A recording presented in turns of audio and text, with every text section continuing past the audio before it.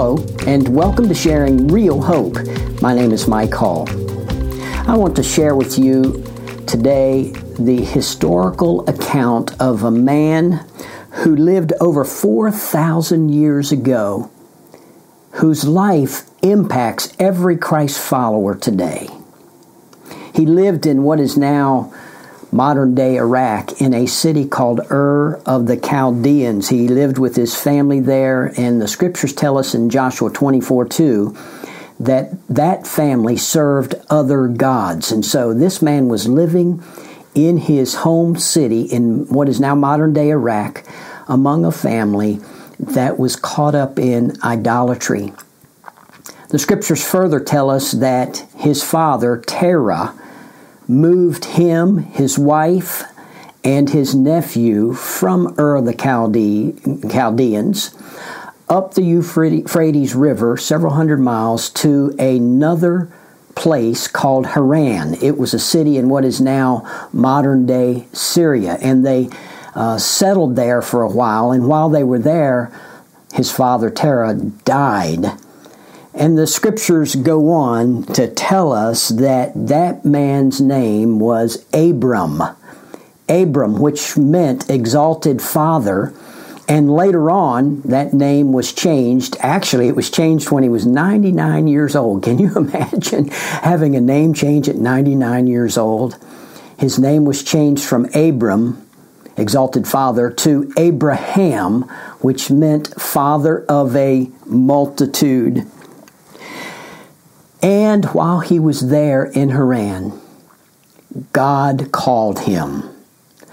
The scripture tells us in Nehemiah chapter 9, verse 7, "You are the Lord, the God who chose Abram and brought him out of Ur of the Chaldeans and gave him the name Abraham." So God chose. I want you to just to think about that for a moment. God chose Abraham. God brought him out of Ur of the Chaldeans, even before he probably realized what was going on, even before he received the call. God chose Abraham and called him in Haran. And that call was one that said this, Genesis 12:1. "Now the Lord said to Abram, go forth from your country and from your relatives and from your father's house to the land which I will show you." God called him out of that land, and he then began at age 75. Age 75, he received the call and he began a journey. And that journey was a journey of 100 years, because he started at 75. The scriptures tell us that he lived to 175. So he began a journey, a lifetime journey of 100 years, a nomadic journey. He traveled during that 100 years over a period of over a space of hundreds of miles. He was a nomad. And so I want us to look at that journey of 100 years. That nomadic journey was a journey of faith and belief. Genesis chapter 15, verse 6 says, "And he, Abraham, believed the Lord, and it counted to him as righteousness." It was a journey of belief, a journey of faith. Galatians chapter 3, verse 6 says, "Just as Abraham believed God, and it was counted to him as righteousness." And so his journey of 100 years was a journey of believing and trusting in God. Could I just stop and say this? The scriptures are in several places, including Romans chapter 4, verse 3, and the one I just quoted in Galatians chapter 3, verse 6, and the one I just quoted here in Genesis chapter 15, verse 6. Multiple times the scriptures tell us that Abraham was counted as righteousness because he believed God. Now, the scriptures tell us that the demons believe and tremble. That is just a mental assent. That's knowing the facts, believing and knowing the facts. But that's not what is being referred to here in terms of Abraham. Abraham's belief was way beyond just a mental assent to the facts, knowing about God. It was a journey of trusting God, of relying on God, of obeying God, because this was not only a journey of belief and faith, but it was a journey of obedience. Hebrews chapter 11 verse 8 says, by faith Abraham obeyed when he was called out to a place that he was to receive an inheritance, and he went out not knowing where he was going. He was making a nomadic journey of 100 years, not knowing where the next stop would be necessarily, but he obeyed God. It was a journey of belief and faith that resulted in a journey of obedience. That is so very important, but it was also a journey of worship. There are numerous places in Genesis that bring that out. Genesis chapter 12 verse 8, chapter 13 verse 4, chapter 13 verse 18, chapter 14, the last part of verse 20. And in each of those verses, it refers to the fact that Abraham built an altar, Abraham prayed, and he was in the habit of stopping wherever he was, building an altar, praying, acknowledging God. It was a journey of worshiping God. It was a life of acknowledging and reverencing and worshiping Almighty God. And so it was a faith journey, a belief journey, an obedience journey, a worship journey. But I would not be telling the whole truth if I didn't say that it was a journey with some stumbles. Abraham was not a perfect man in how he lived. Now, before God, because of his faith in God, it was counted to him as righteous. God saw him as a righteous man. And that righteousness ultimately is because of what Jesus would do 2,000 years later. But Abraham was a man with feet of clay. And Abraham was a man who sometimes failed God, who sometimes stumbled in as he went. There were 2 times that were listed in the Scriptures, and I love the Scriptures. They don't just sugarcoat. It's not some kind of a fairy tale, some kind of a grand scheme. But the Scriptures talk about not only his righteousness, but they talk about his stumbles, his failures. And on 2 separate occasions in the Scripture, he lied. He manipulated lied about his wife. And that caused other people trouble, and it caused him trouble. And there was a big one, a big stumble. God promised him a seed. His wife, Sarah, was barren. And so they decided to help God out. You know, we do that sometimes, don't we? We try to help God along as if he needs help. And so Sarah urged him to do what was common in those days. When a woman was barren, she would take her handmaiden, her servant, her domestic help, and allow him to go into her. And so Abraham went into Hagar. And Hagar conceived, and Ishmael was born. But that was not how God planned to give Abraham his promised seed. So Abraham tried to help God out a little bit, and it brought consequences as well. So Abraham was not a perfect man, but he was a man who was righteous due to his faith and belief and trust in Almighty God. Well, in that journey, there's something very important that we got to remember, and that is the covenant that God made with Abraham, the Abrahamic covenant. It was an everlasting and is an everlasting covenant. And so we are connected 4,000 years later to this Abrahamic covenant. It was a covenant that was previewed in Genesis chapter 12, verses 1 through 3. But then that covenant was made in Genesis chapter 15, verses 18 to 21, and reaffirmed again in Genesis 17.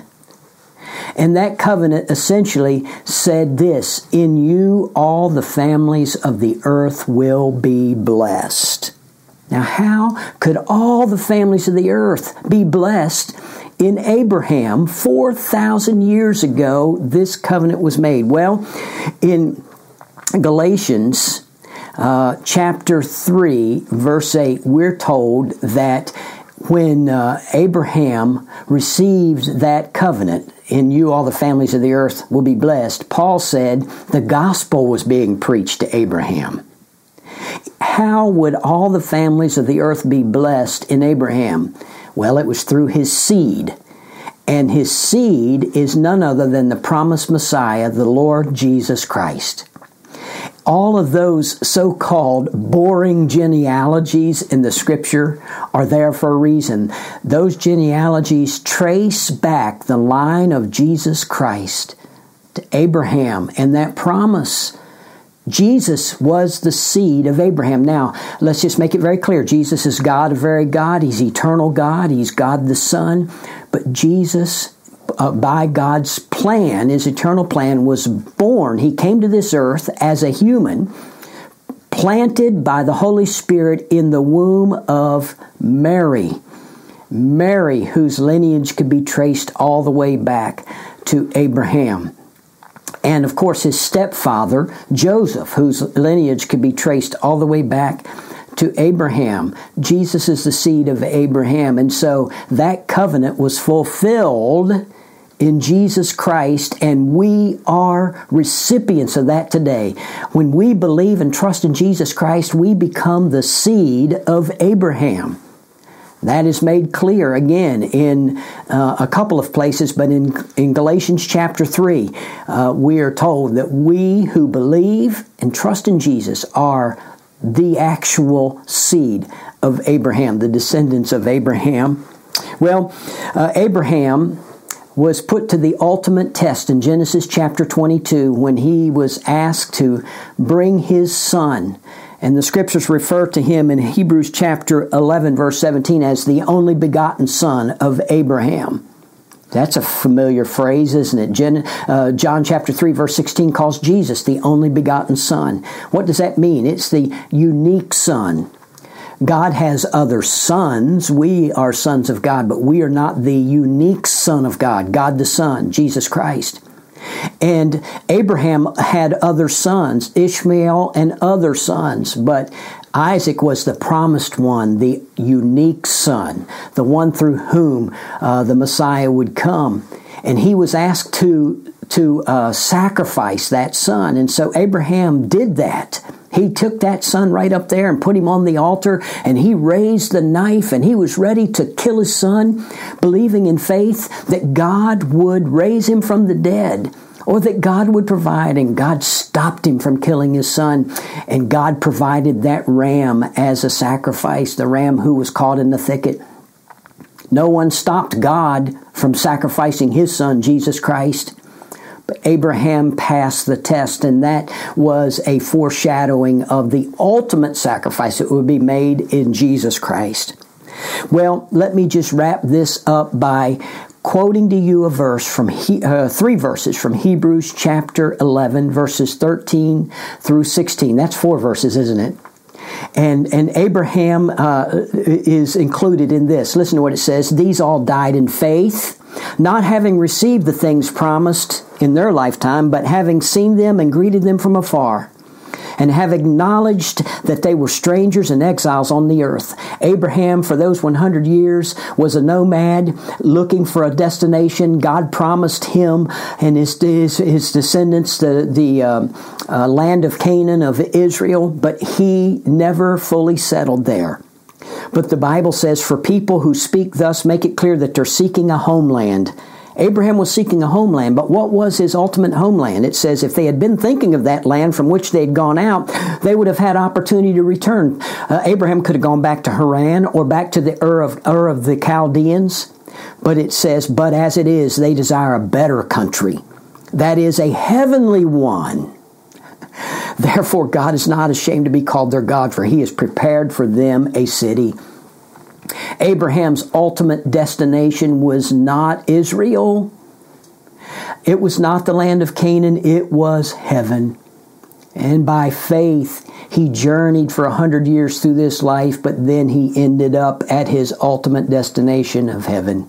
And I want to tell you that we who are followers of Christ, connected to Abraham through that covenant, we are nomads. We are exiles. We are making our journey through this life, our temporary journey. But our ultimate destination is a heavenly one.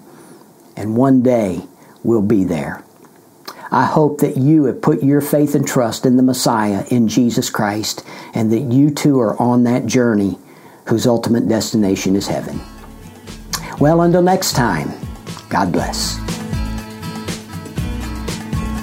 Thank you for listening to this edition of Sharing Real Hope.